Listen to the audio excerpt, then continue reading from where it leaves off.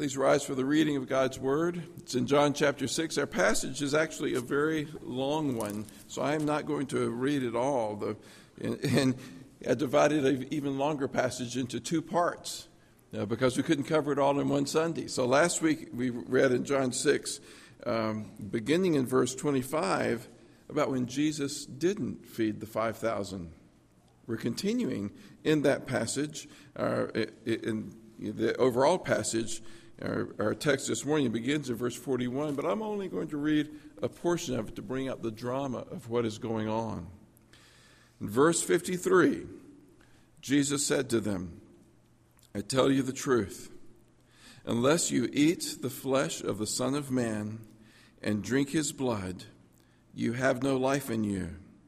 Whoever eats my flesh and drinks my blood has eternal life, and I will raise him up at the last day.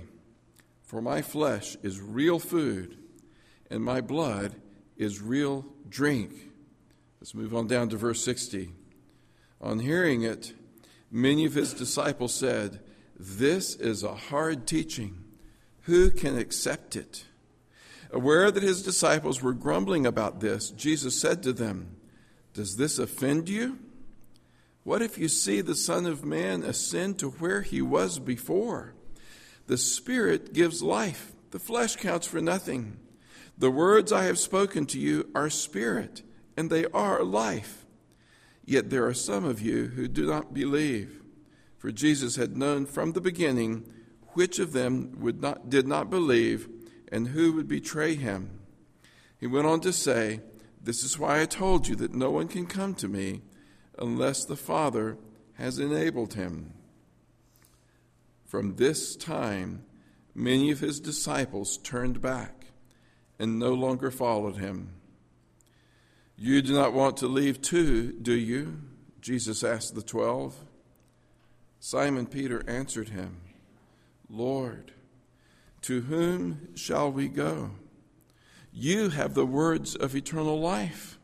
We believe and know that you are the Holy One of God. Heavenly Father, if this is to be a time of testing for us, we pray that your Spirit would be at work in us, enabling us to hold fast to the word of life, the Lord Jesus himself, and that we would find in him a life that cannot be taken away, even by death or any threat that this world has to offer. For it's life eternal and life in glory. And it is life that breaks into our lives today so that we can have a joy in the midst of sorrow, a light in the midst of darkness, a hope in the midst of discouragement and despair. And I pray that you would fill us this morning with this, even as we see the negative example in this passage about many who are in it just for this world, who turned away from Jesus. We pray this in Jesus' name. Amen. Please be seated. The context for all of this is that the crowd that had been fed, at the beginning of John 6, we read that Jesus fed the 5,000 in a miraculous way. People perhaps did not understand how the miracle worked out there, but Jesus had been doing many other miracles. He had been healing the sick. Nicodemus had come to him in chapter 3 of John and said, Teacher, we know that no one can do the things that you do except he be sent from God. The evidence was already there. And so the feeding of the 5,000 was not the first miracle. It was the culmination of many miracles. And the crowd loved it. They wanted to make Jesus king. So then you saw how Jesus sent the disciples on ahead of him. He withdrew to a quiet place to pray himself. And then he walked on the water and met the disciples in the middle of the lake, got in the boat, went to the other side. And the crowds that had been so pleased were mystified. They were mystified. Where did he go? And they finally found him as they walk around the lake and find him on the other side. And Jesus doesn't feed them. That's the context here. And we looked at the first part of this last week when Jesus said, Don't work for food that spoils, food for the belly. Work for food that endures to eternal life. We came to the point where Jesus faced them down. He said, back in verse 36, "As I told you, you have seen me, and still you do not believe. All that the Father gives me will come to me, and whoever comes to me, I will never drive away." Well, let's make connection with this crowd, because I believe today, in our culture at this time, we're much like the crowd that has found Jesus again on the other side. And what we want is physical stuff, here and now stuff. Help us, prove you're there, make a difference, because our entire focus is on what we need to combat this virus, the fears about what could happen around us. We have something this morning that is far better to offer than fixing this virus. And that's what should lift us up as we come to worship our Savior, Jesus Christ, to remember what He's done for us, so that neither life nor death nor angels nor principalities nor anything else in all creation can separate us from the love of Christ, the love of God that is in Jesus Christ, our Lord. Are you lifted up by that?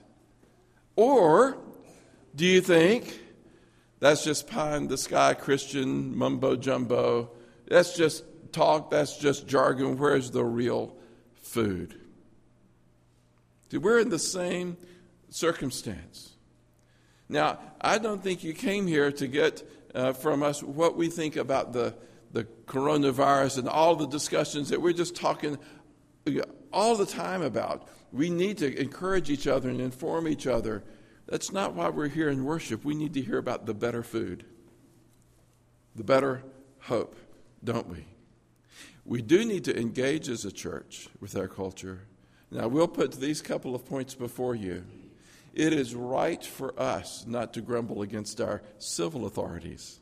It's not just within the church. They're doing the best they can. Some localities cancel schools, others don't. When our locality cancels schools, how hard is that for many in our circles to deal with, just in terms of the functions of life? It's a challenge, isn't it? But let's be a witness to our culture by respecting them. You can think people are overreacting or underreacting, and we can think that and we can share that with each other, but not with the critical spirit. And in that light, we'll be deciding each week what we do, how things unfold. So kind of stay tuned on how much we will continue to gather as a church. I think for now the pattern is, if the schools are closed, I don't think we want to push past our culture too much by saying, we don't care, our faith is in God, we're just going to gather and carry on, everything is normal. It's right to do what we do so that our culture sees us responding. In fact, if we can continue in worship this next week, I would encourage you next week to recognize this 6 feet social distance. Let's do every other row. Every other row. We'll be packed to the gills to capacity because we have to spread out. You can sit together as families because you're in contact with each other anyway. I come in the back and I think, wow, people are sitting too close to each other. Oh, I realize that's all the Martin family and their friends. They're together anyway. But let's respect each other, show love for each other, but have a lightness that comes from the hope that is ours in Christ and a joy that is ours, and not descend into succumbing to the difficult circumstances with that complaining spirit. We pick up in our passage where the crowd begins to complain. Jesus had just been standing them down, saying, "You've seen me, but you don't believe in me. But I told you, all that the Father gives me will come to me, and I will never drive them away." He says, "I've come down from heaven to do my will. Not to do my will, but to do the will of him who sent me. And this is the will of him who sent me, that I shall lose none of all that he has given me, but raise them up at the last day. For my Father's will is that everyone who looks to the Son and believes in him shall have eternal life, and I will raise them up at the last day." What should have gotten their attention? What's this raise them up at the last day? But it's easy for us to criticize from a distance these hearers. Suppose I came to you and said, "I have come down from heaven, and I'm going to give you $1 billion. Where would you be stuck? Who's this crazy guy? How can he say he came down from heaven? We know he lives right here with us. He's talked enough about Tennessee to know he was born in Tennessee. We know where he's from, and he's saying he came down from heaven. He's going to give us $1 billion. It's such a crazy claim that you can't get past that. The crowd is stuck on that with Jesus. At this, the Jews, this is verse 41, at this the Jews began to grumble about him because he said, I am the bread that came down from heaven. They said, is this not Jesus, the son of Joseph, whose father and mother we know? How can he now say, I came down from heaven? Jesus is the one who calls us grumbling. Jesus in verse 43 says, stop grumbling among yourselves. Now, they have less excuse than you would have if I claimed to be from heaven to give you $1 billion. I would be crazy. But this is the Jesus that just fed them across the lake. This is the Jesus that they had seen healing the sick. The reason the crowds were coming out to him and needed to be fed is because they had seen the miracles he was already doing. The evidence was right before them. And so this was a pretty hard-hearted rejection of Jesus, saying, we want you with all your power to do what we want. Remember last week, we made the point that Jesus wanted to give them something far better. What do you want from Jesus this morning? What he wants for you is something far better than just the here and now fixes. So Jesus identifies this as grumbling, and we need to hear him lest we go down that same road. No one can come to me unless the Father who sent me draws him, and I will raise him up at the last day. This whole text from verses 37 through verse 44 is a text that you ought to study about the sovereignty of God. Jesus is not going to fail. All that the Father gives me will come to me. Whenever we feel powerless as a church, and particular individual congregations can wax and wane, that's not the concern. It's not a self-interest even in that. It's just we are a congregation that belongs to a Savior who will not fail in building his church. The gates of hell will not prevail against it. Christ is sovereign in it, and all that the Father gives him will come to him. That should give us confidence as a church instead of discouragement to keep going out, to share Christ with those around us. And given these days, I think that for others to see a hope and a joy and a security that we have, God may use that to provoke in them the longing to have the same. God, let's pray that God will use this to arouse our culture to look above the material and the here and now. And that he would use this to create a real revival around us. And he calls us to be a part of that. Well, Jesus asserts the same. He asserts that he will accomplish what he came to do. And the emphasis is underlined that I will raise him up at the last day.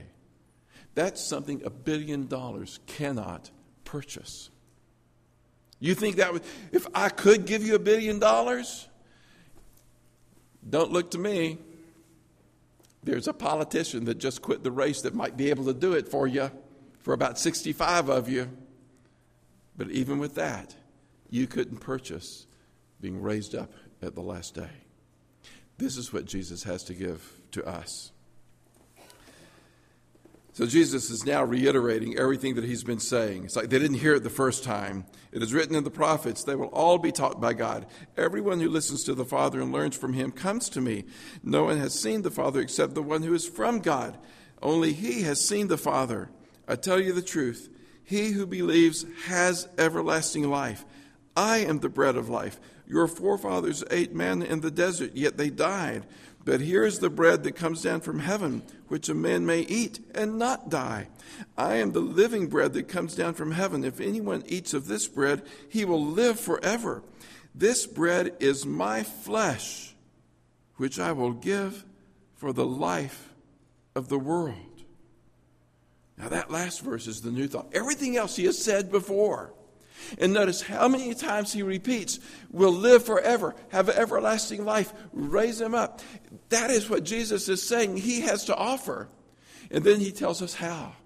He says, this bread is my flesh, which I will give for the life of the world. And this is where he goes into the passage that I read at the beginning of this message, that if it's a time when going literal misses the point. Jesus has established that bread is a metaphor.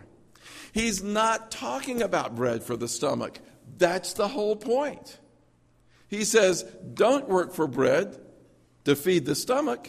That's the beginning of this passage, but for the bread that endures to eternal life. Back in verse 35, when Jesus declared, I am the bread of life, he doesn't say there, he who eats me will never go hungry. He says, he who comes to me will never go hungry. He doesn't say, he who drinks me will never be thirsty. He says, and he who believes in me will never be thirsty.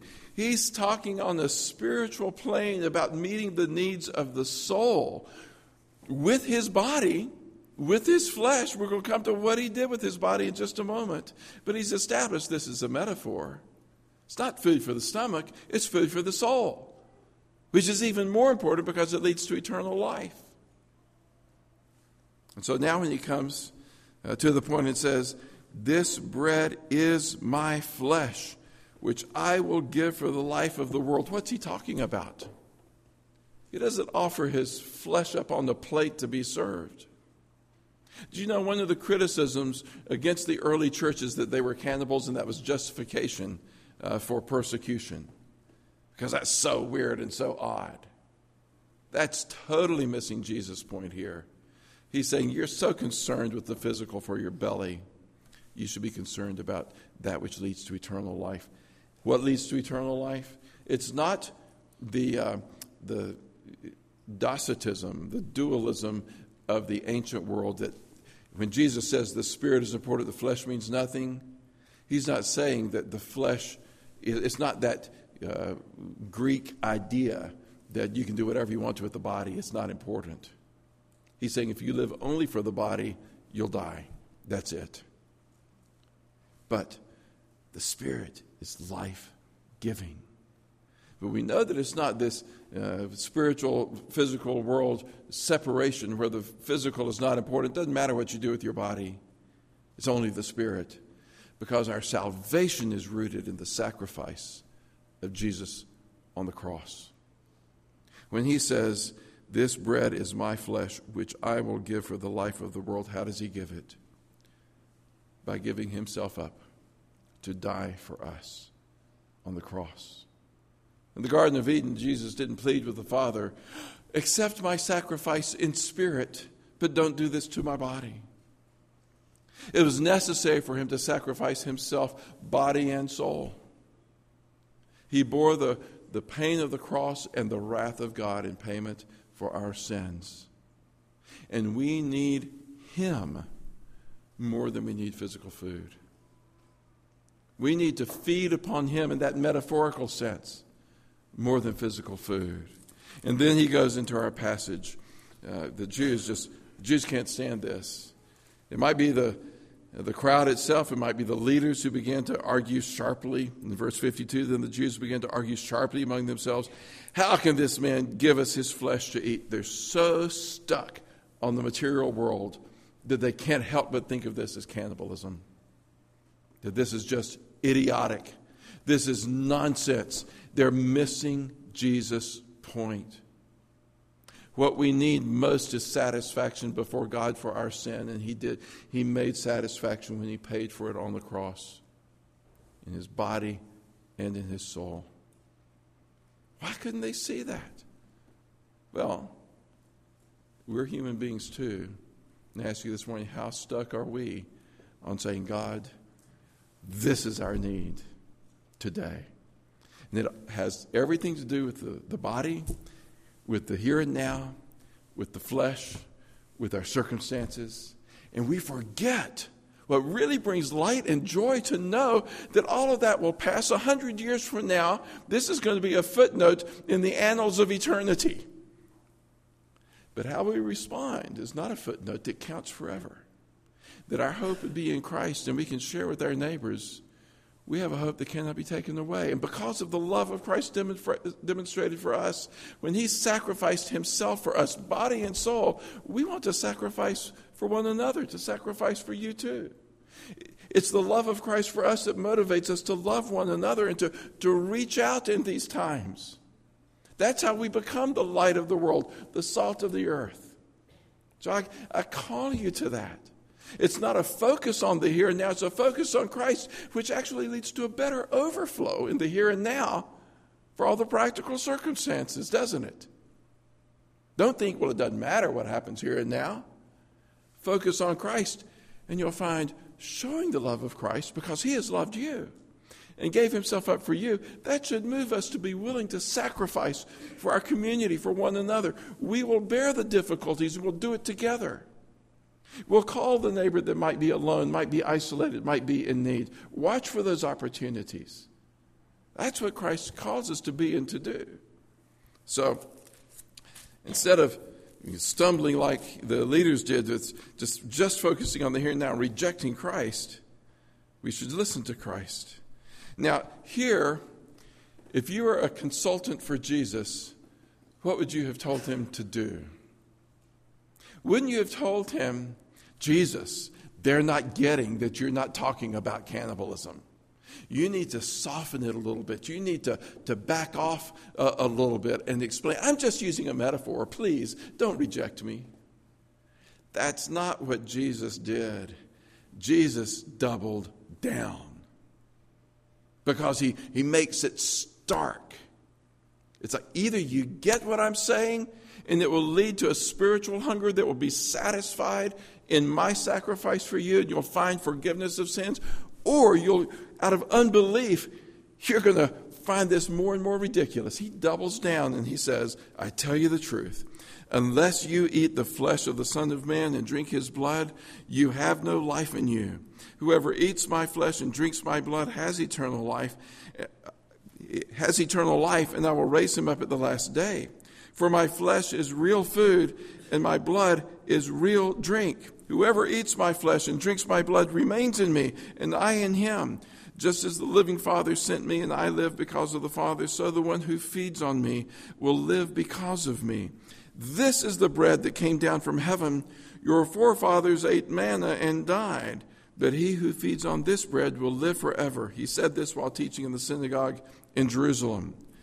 If you get it, that he's not talking about food for the belly, but he's talking about food that is spiritual, that leads to forgiveness of sins and brings eternal life. If you get it, you don't stumble at this. Jesus isn't setting up the Lord's Supper. Jesus is describing the necessity of his work on the cross for you and for me. He had to give his flesh. He had to pour out his blood to pay the penalty of sin for us. And that's what he came out of love to do. He's the good shepherd that laid down his life for the sheep. If you get it, you understand that Jesus is just saying this is absolutely necessary.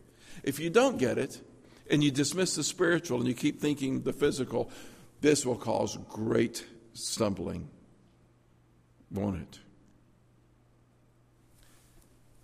So, how did the disciples respond? Those who followed Jesus because he was so popular. I wonder how people who are in the health and wealth gospel will respond if we go into a desperate time over material things and over health things. I wonder how they'll respond. We should each think about ourselves. How will we respond to Jesus? On hearing it, many of his disciples said, "This is a hard teaching. Who can accept it?" Aware that his disciples were grumbling about this, Jesus said to them, there seemed to be two groups. A large group of his disciples that were following him. That's the multitudes that he fed, and the 12. It helps to understand the passage when you realize the disciples don't just refer to the 12. It's the large group of disciples and the 12. Aware that his disciples were grumbling about this, Jesus said to them. Now, why do you think they were grumbling? They probably were out there and they were hungry. And they were disappointed.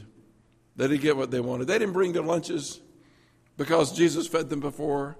They find him, they want to make him king, to fix everything, to vanquish Rome. The disappointments in the here and now are rolling up in their hearts and minds. And we're so prone to grumbling when that happens. It's not just the point of the teaching. That's the context for them. And they're saying, that doesn't matter. He's talking crazy. Jesus said to them, does this offend you? What if you see the Son of Man ascend to where he was before? The Spirit gives life. The flesh counts for nothing. The words I have spoken to you are spirit, and they are of life. Now he does say, I'm speaking metaphorically, speaking spiritually. I'm not talking about cannibalism. He makes it clear here. But their ears are already stopped. They're not listening. Yet there are some of you who do not believe. For Jesus had known from the beginning which of them would not believe and who would betray him. He's talking to the multitudes, but he knows even in his closest company of 12, there's that one who doesn't really believe. That's Judas. He went on to say, this is why I told you that no one can come to me unless the Father has enabled him. See, the nature we're born with, our natural selves, is to get what we want and do what we want. We don't have eyes and ears for Christ. We're born dead in our trespasses and sins.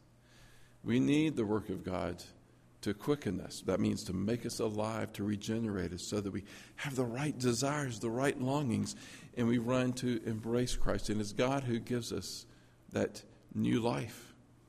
Faith itself is a gift.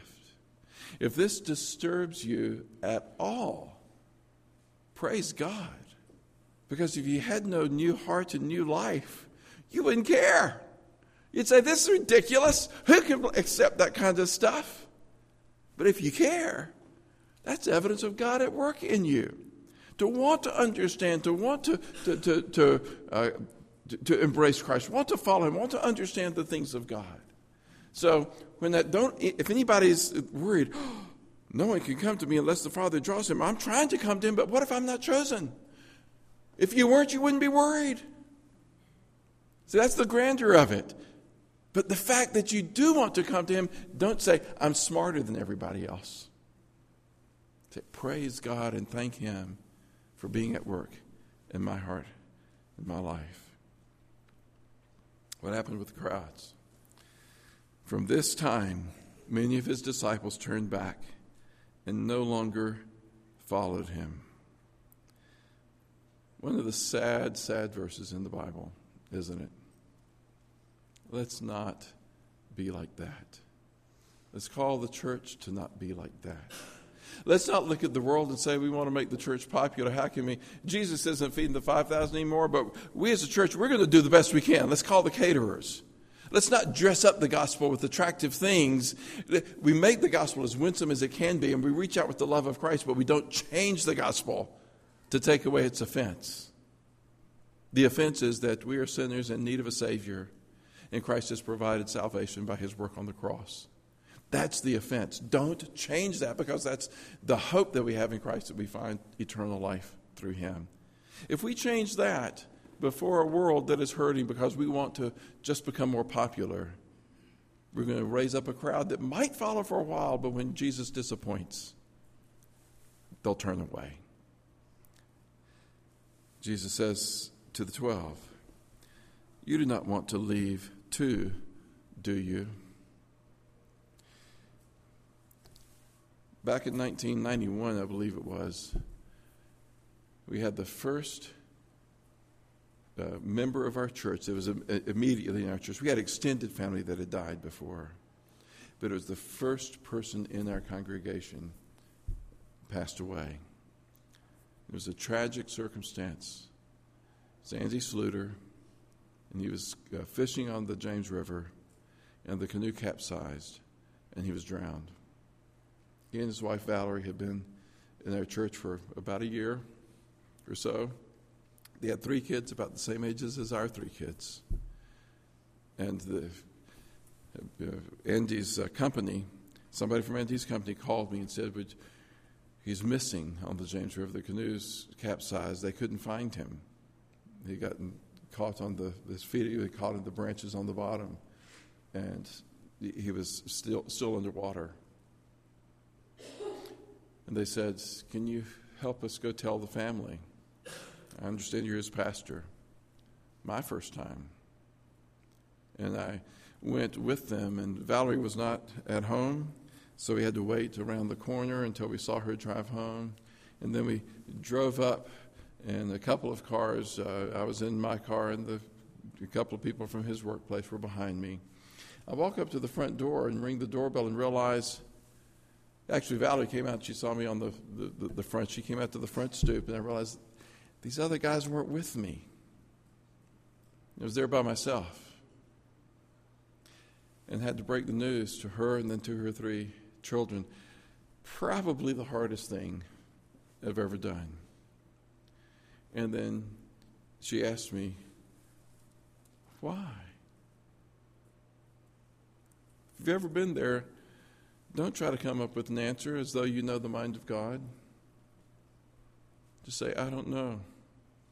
I don't know. But this is the question. It does remind me of when Jesus asked the disciples, will you leave me? Will you leave me over this? And Peter responded for the 12. Simon Peter answered him, Lord, to whom shall we go? You have the words of eternal life. We believe and know that you are the Holy One of God. And Valerie just embraced that as he said, this is our hope. This may have happened to Andy. It's still in doubt, but they hadn't found him. They were still praying he could wash up somewhere down the river and be, struggling, breathing somewhere on the bank. But she said, this is our only hope, that we have eternal life. Do you know that hope? It's the only thing that cannot be taken away, because Jesus has given it to all who put their hope and trust in him. Jesus replied, have I not chosen you, the 12? And then he ends on the down note, yet one of you is a devil. He meant Judas, the son of Simon Iscariot, who, though one of the 12, was later to betray him. Let's not look to the church itself to be a perfect church. Even the 12 was not a perfect group. If you get disillusioned by us doing something wrong and reacting to a circumstance, your hope is not in the church. Your hope is in the Lord Jesus Christ. And when you find your hope in him, he will satisfy. He will feed you. He will hold on to you. No one can snatch you from his hands, and that will fill you up so that we can gather together as a church and share from the fullness that is ours in Christ. Be a help to each other and help to our community. Let's pray. Gracious Heavenly Father, we thank you for this word from Jesus. We're distressed at the multitudes who deserted him. We understand because we have that same nature that when we're disappointed, we are prone to grumble. We're prone to wander. We're prone to seek our own way. But Lord, we pray that you would enable us to hold fast to our Savior, who has a sure and certain hold of us. We praise you for this in Jesus' name. Amen.